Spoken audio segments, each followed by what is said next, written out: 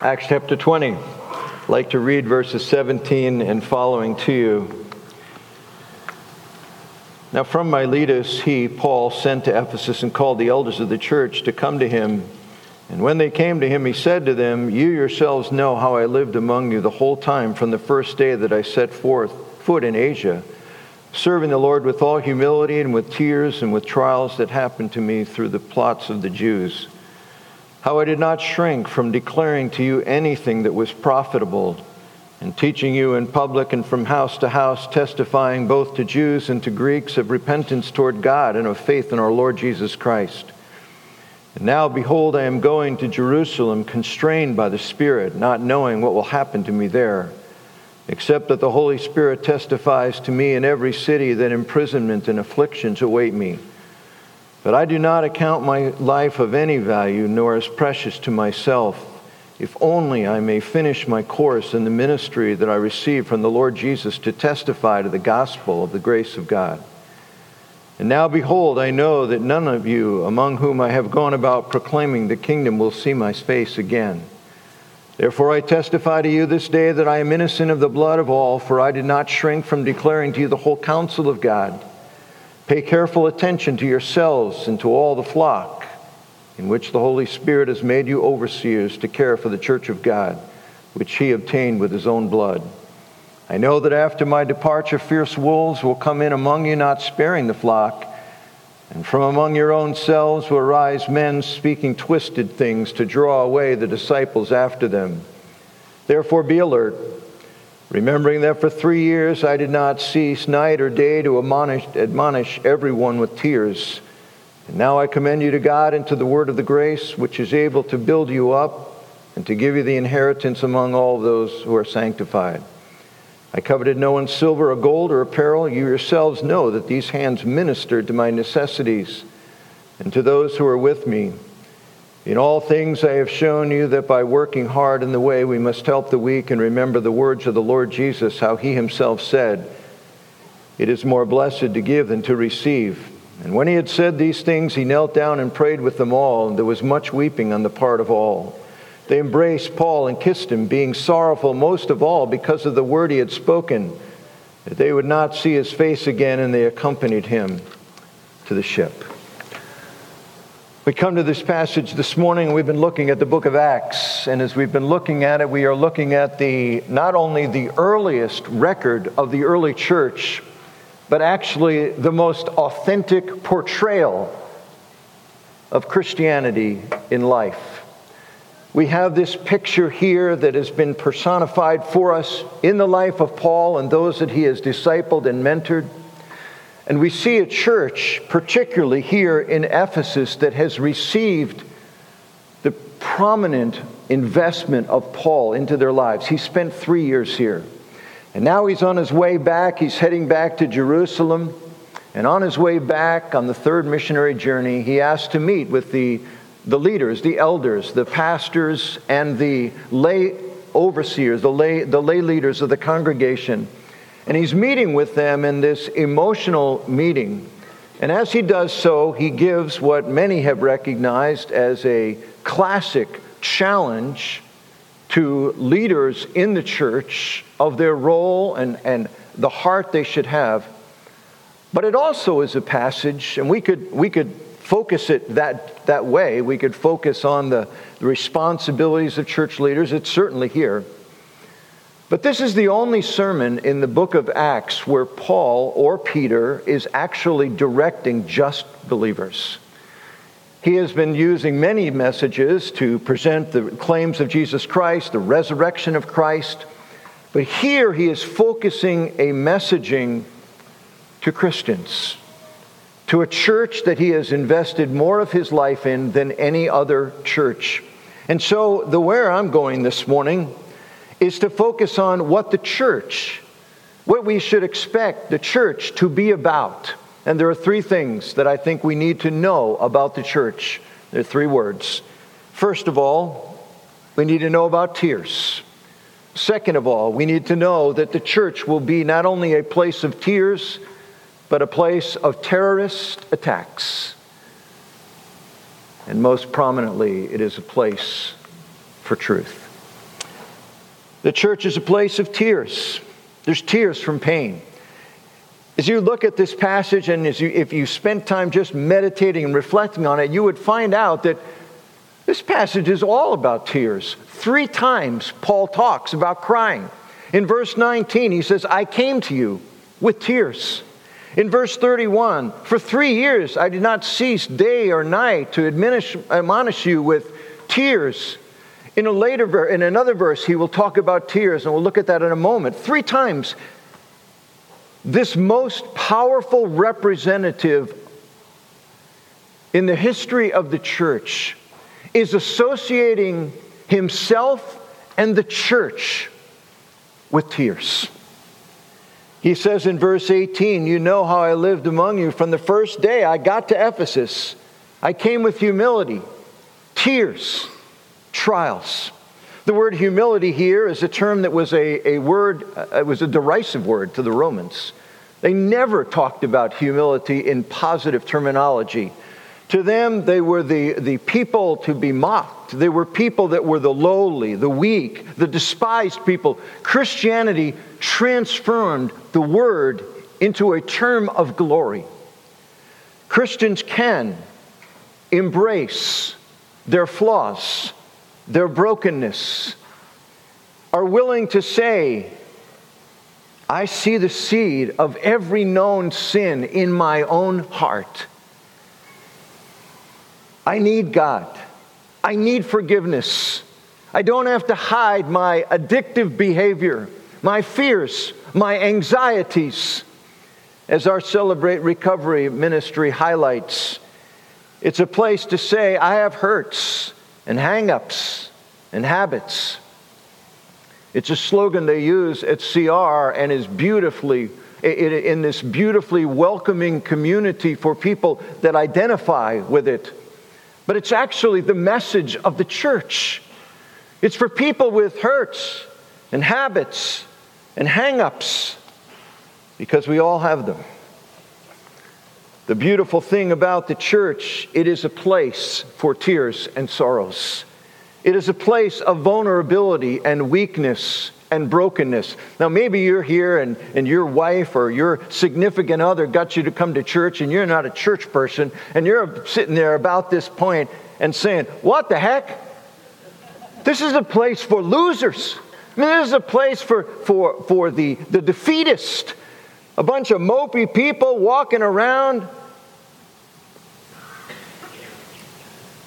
To agree that's true. The church is a place where people come and don't have it all together. But I want you to understand the power of that. Every person here in Mount Laurel, every person here in Collingswood or watching online is a person that has fears, that has pain, that has stuff that weighs on them, at times hard. Our culture says this: ignore it. Get through it. Work harder. Drive yourself more. Put your head down and run faster. Fill your life with something that will silence that stuff, that will bury the tears, that will bury the weaknesses, that will bury the struggles. Whether it's work or substances or pornography or 1,000 other things, and the church says no. This is a place for tears. This is a place for vulnerable people. This is a place for people who are recognizing there's rejection. They feel weak, they feel alone, or are just coming to realize how selfish and difficult a person they are to live with.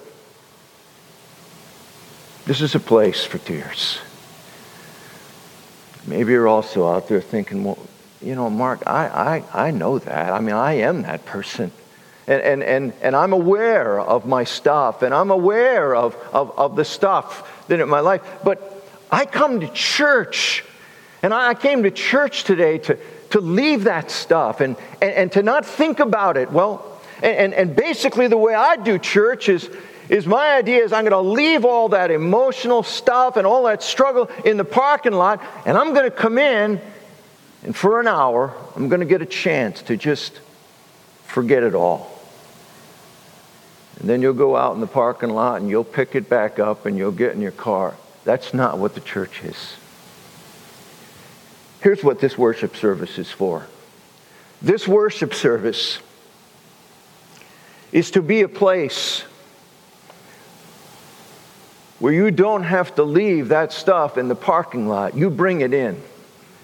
And you are introduced to one who can shoulder those burdens, who can carry those struggles, who says, I embrace the tears. I embrace the vulnerabilities and the weaknesses and the needs. This is what the church is. So that when you leave this service this morning, you don't have to pick up your stuff that you left out there, because you've brought it in and you're leaving with one who is carrying it for you. The church is a place for tears. The church is a place for people that don't have everything together and never will this side of glory. And quite honestly, some of the highest and holiest moments that will take place in this building, in the Collingswood building this morning, will come where a couple of believers get together and somebody just says, will you come alongside? I am so weary. I am so struggling with stuff. And somebody just puts their arm around their shoulder and prays for them and helps them bring their tears to the throne of God. This is the church. This is why we're here. This is what it is. The church is a place for tears, and the greatest representative of it since Jesus Christ, Paul, had no problem saying, I embrace the tears. I am helping create something that is a place for tears. Secondly, the church is a place of terrorist assaults. I mean, is this a positive sermon or what? Here's what he says in verse 29. He says, I know that after my departure, fierce wolves will come in among you, not sparing the flock. And from among their own selves will arise men speaking twisted things to draw away the disciples after them. Now, contrary to ambush predators, that's an actual term of things like, the cat, the lions, tigers, other ambush predators that tend to use the element of surprise and then just quickly bolt and take you out as a predator. Wolves are different. Wolves are what is called endurance predators. What that means is they chase you down. They have it's called a lope. The way they run, they lope along, and they'll run for miles. And they'll go as a pack, even after a group of animals, or in some cases even people. Their goal is to separate the weak and to get somebody to bolt from the safety of the group. And eventually, when they sense someone is vulnerable, they will go in after it. It's a horrible portrayal. When Paul talks about wolves are coming, he said, my job here, when I've been here these 3 years, I'm the face of trying to protect this thing from wolves. God the Spirit has got to do it. But I'm going to be gone. And I know the wolves are coming. The wolves are those, I believe, in the church at large and in individual churches, are the ones that come to try to separate, to try to divide out. Because there's strength in unity, right?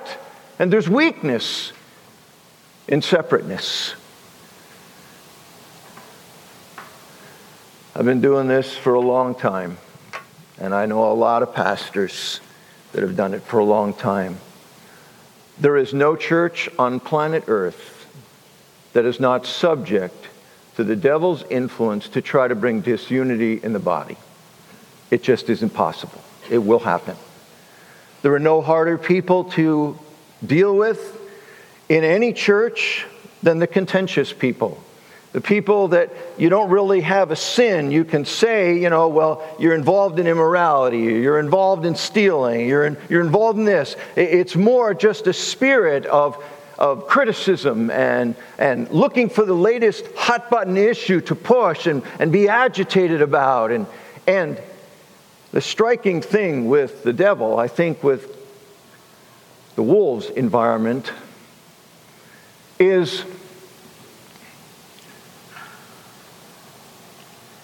the devil has a way of pulling people that have no relationship necessarily with each other. And all of a sudden you find that there's this pack of contentiousness, and you find out that these people have nothing in common except what they're upset about. And you think, how did these people even find each other? They have no connection.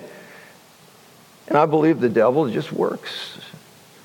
We have been protected from this in an amazing way by God's grace for years, and I really believe that.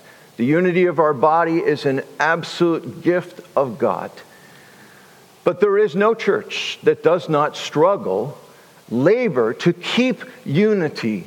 And Paul is saying there's constant terrorist attacks that come. It happens in the most healthy of bodies. It is one of the preeminent roles of leadership to recognize it, pray against it, work against it. All right, I want to get to the third one. The church is a place of truth. 5 different words are used for Paul as he talks about his ministry in these 3 years in Ephesus. They're all words describing his work of teaching. He talks in these terms about declaring, teaching, testifying, proclaiming, admonishing. I'm going to share some things about that. That the teaching he did was profitable but painful. I'm going to spend more time in this than the other ones. He says this in verse 20. I didn't shirk from declaring to you anything that was profitable. The word profitable is actually a monetary term. You get a good return on the investment of this teaching, he says. It's also translated beneficial for that reason. He's talking about this is stuff that what I've been teaching you will help you grow. It has benefit to your life. In 1 and 2 Timothy, he talks about sound or healthy teaching. It helps you prosper in your spiritual lives. The proclamation of truth is beneficial for the listeners, he says. Now here's Paul, preaching for 3 years in this city whose chief glory was the temple of Artemis or Diana.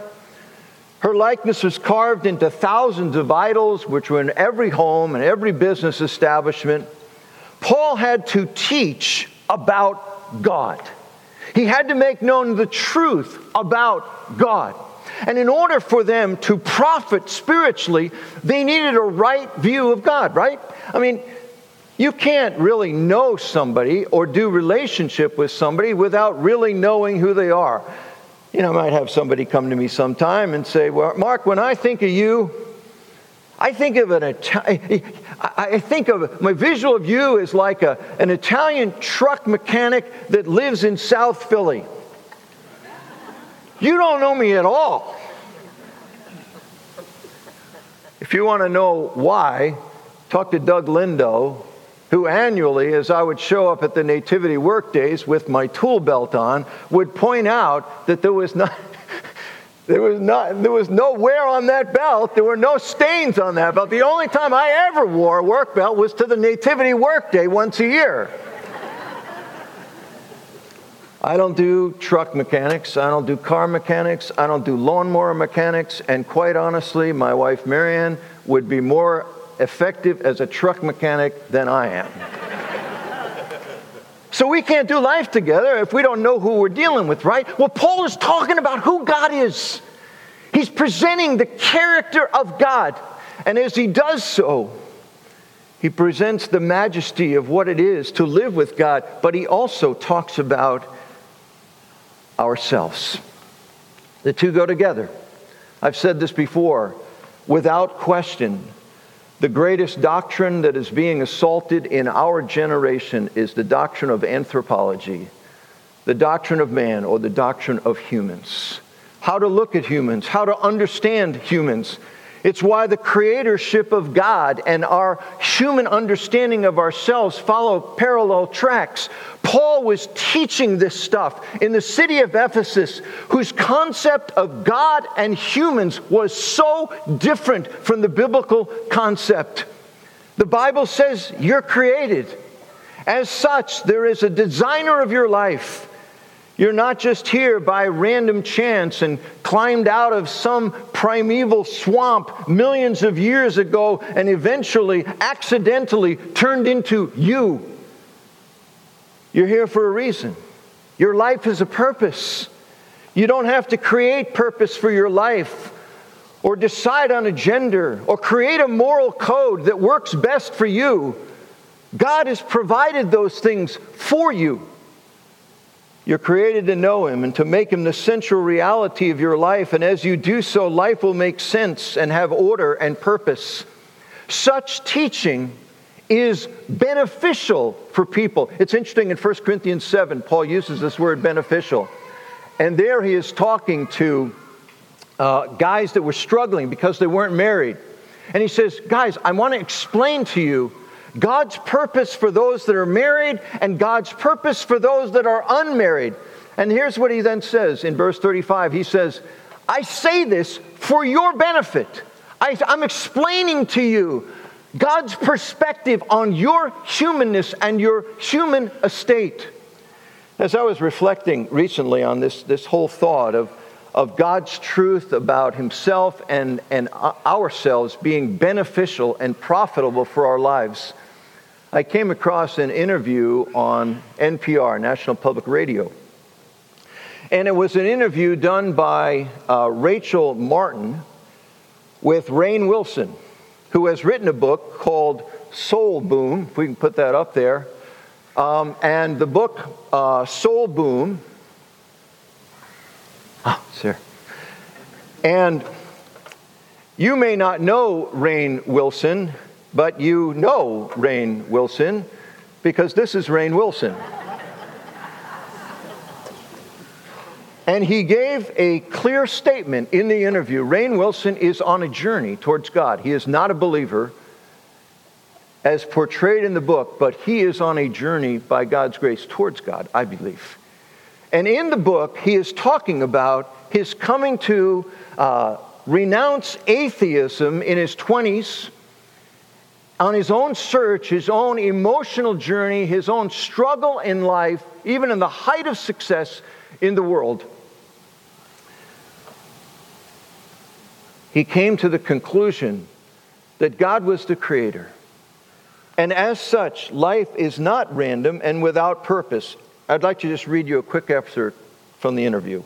Rachel Martin from NPR said this after he's made some clear declarations about God as creator and life then having purpose. She says, I stand in awe of your assuredness as someone who myself is seeking some kind of intention in the randomness of life. But how do you know it's not all just random? Rainn Wilson. How do I know? I guess the best analogy I can give is that I know that I love. I know that I love my wife. I know that I love my son. I know that I love my father who passed away a few years back. But how do I know that?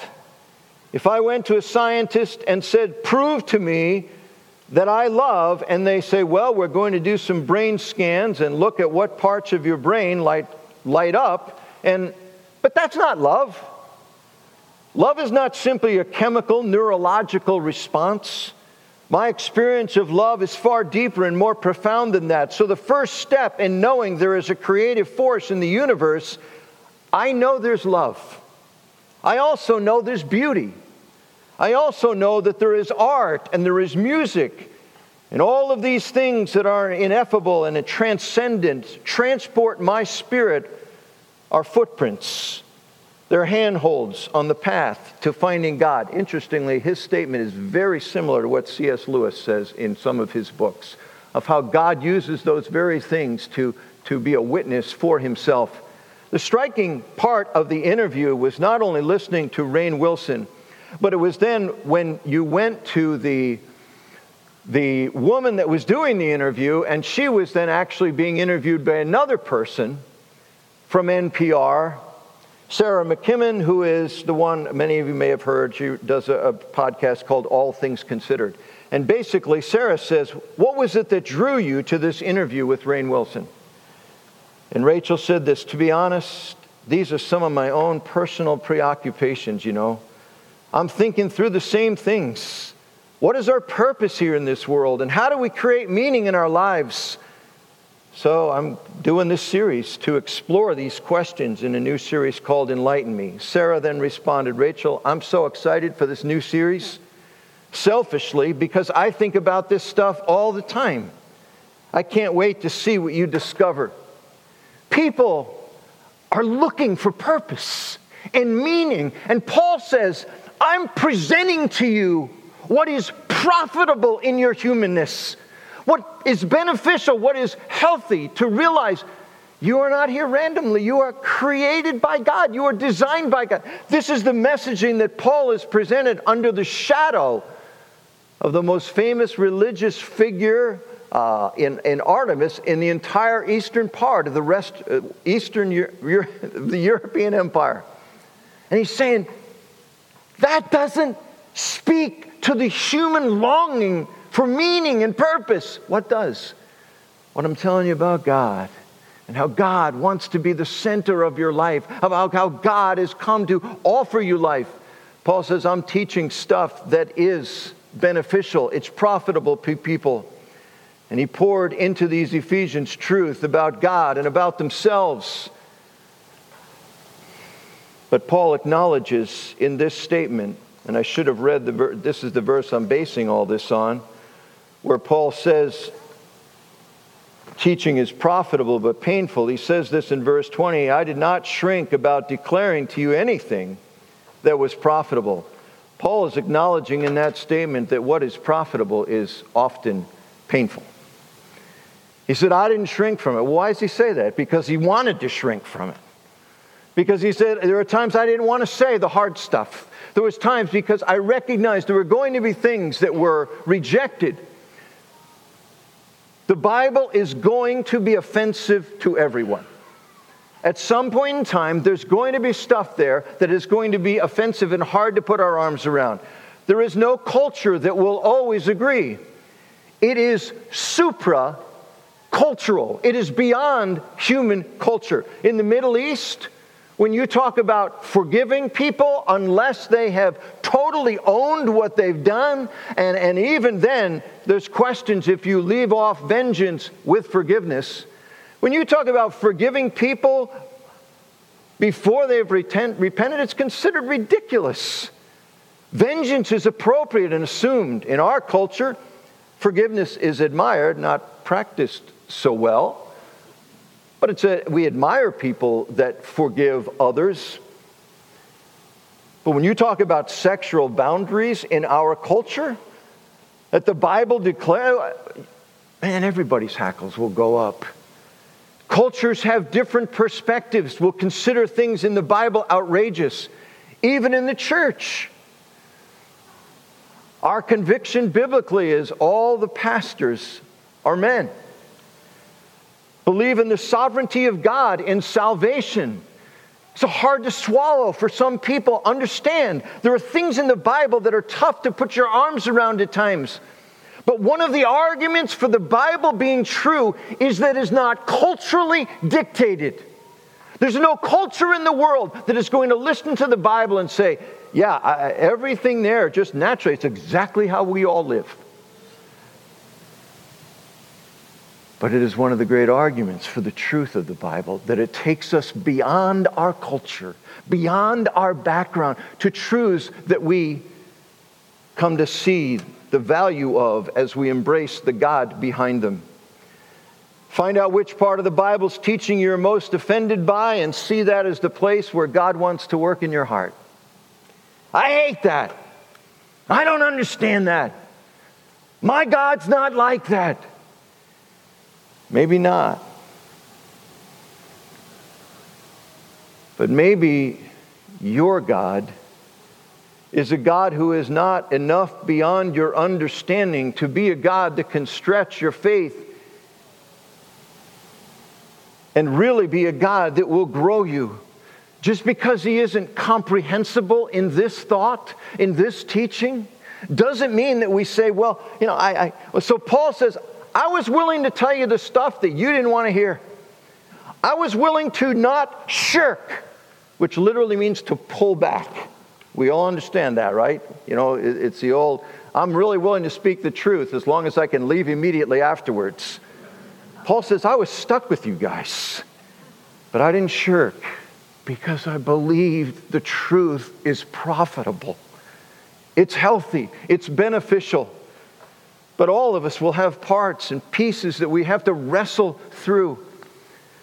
Paul says, I preached truth that was profitable, but there was pain. I'm going to be fast on the last ones. It was practical. Look at verse 20. And teaching you in public and from house to house. Paul preached in public meetings, but he also had discussions in homes. The Bible's truth is not a theological creed to just memorize, but life-giving, life-changing truth to apply. There's a verse in Deuteronomy 29:29. Here's what it says. The secret things belong to the Lord our God, but the things that are revealed belong to us and to our children forever, that we may do all the words of this law. What God is saying, there's a lot of things about you, about me, that I haven't made known in the Bible. But I'm telling you, everything that's there is for you to go by. It's all practical. It's all valuable. It's all there because these are things that will bless you and your children forever. The Bible is astonishingly practical and relevant. Paul taught with pulls and pushes. Verse 21, testifying both to the Jews and the Greeks of repentance toward God and of faith in our Lord Jesus Christ. The word repentance is metanoia in the Greek. It's from two words. Meta means change. Noia is from nous, the word for mind. It's changing your mind. It's repositioning your thinking. It's allowing God to speak a different perspective of not only Him, but of you. It's coming to say, I always saw my life as decent guy, not the best. I mean, Mother Teresa and I don't run the same circles, but neither do I run with Adolf Hitler or Rasputin. But I've changed my mind as I've come to hear from God that my sin is deep, that I'm separated from God because of sin. And I've come to change my mind and see that God says my sin is serious enough to separate me eternally from Him. And Paul says once you've grasped that and you've accepted that, that's the pull. I'm pulling you away from that thinking. What is He pushing you towards?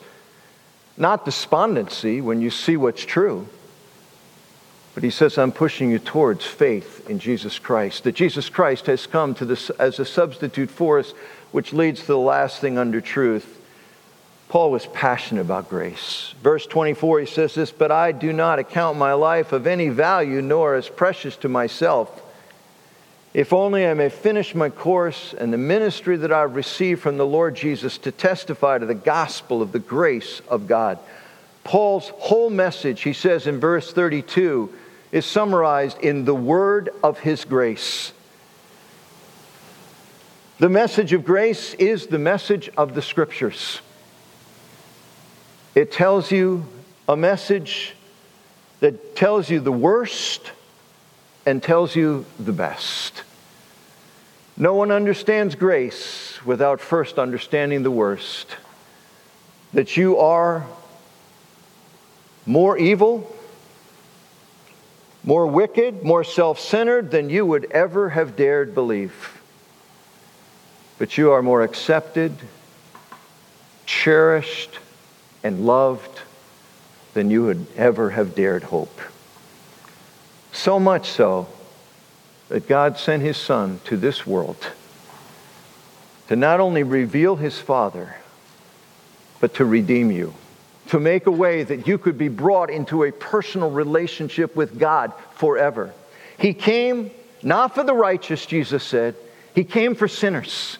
He came for people that recognize their need of grace and forgiveness.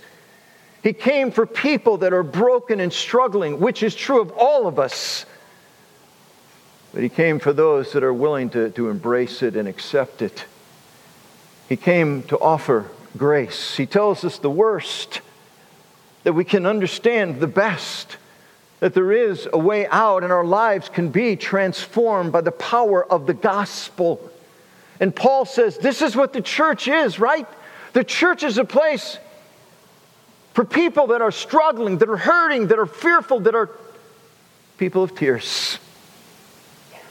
It's a place that is going to be assaulted by the enemy.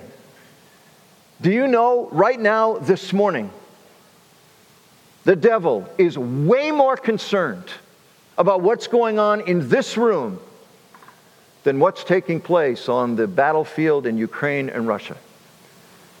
We're not making the headlines, which is fine with us.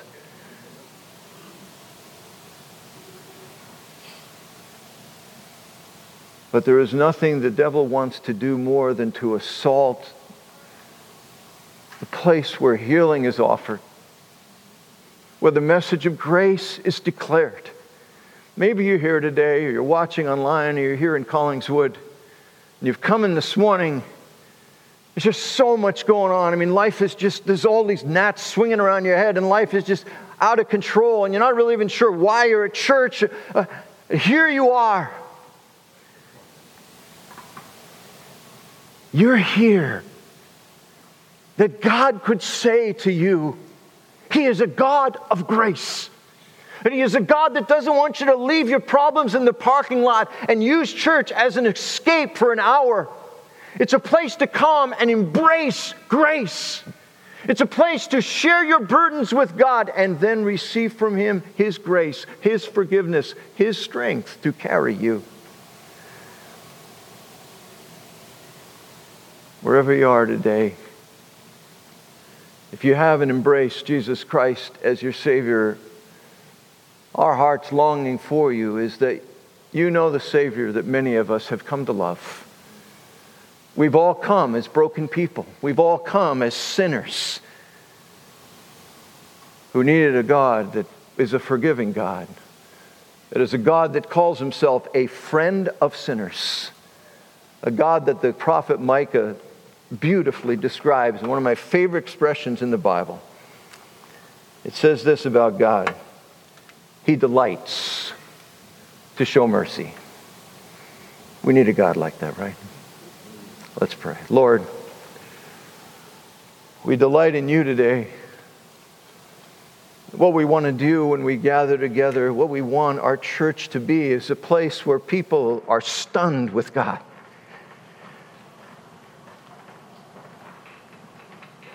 Lord, we come with all of our tears.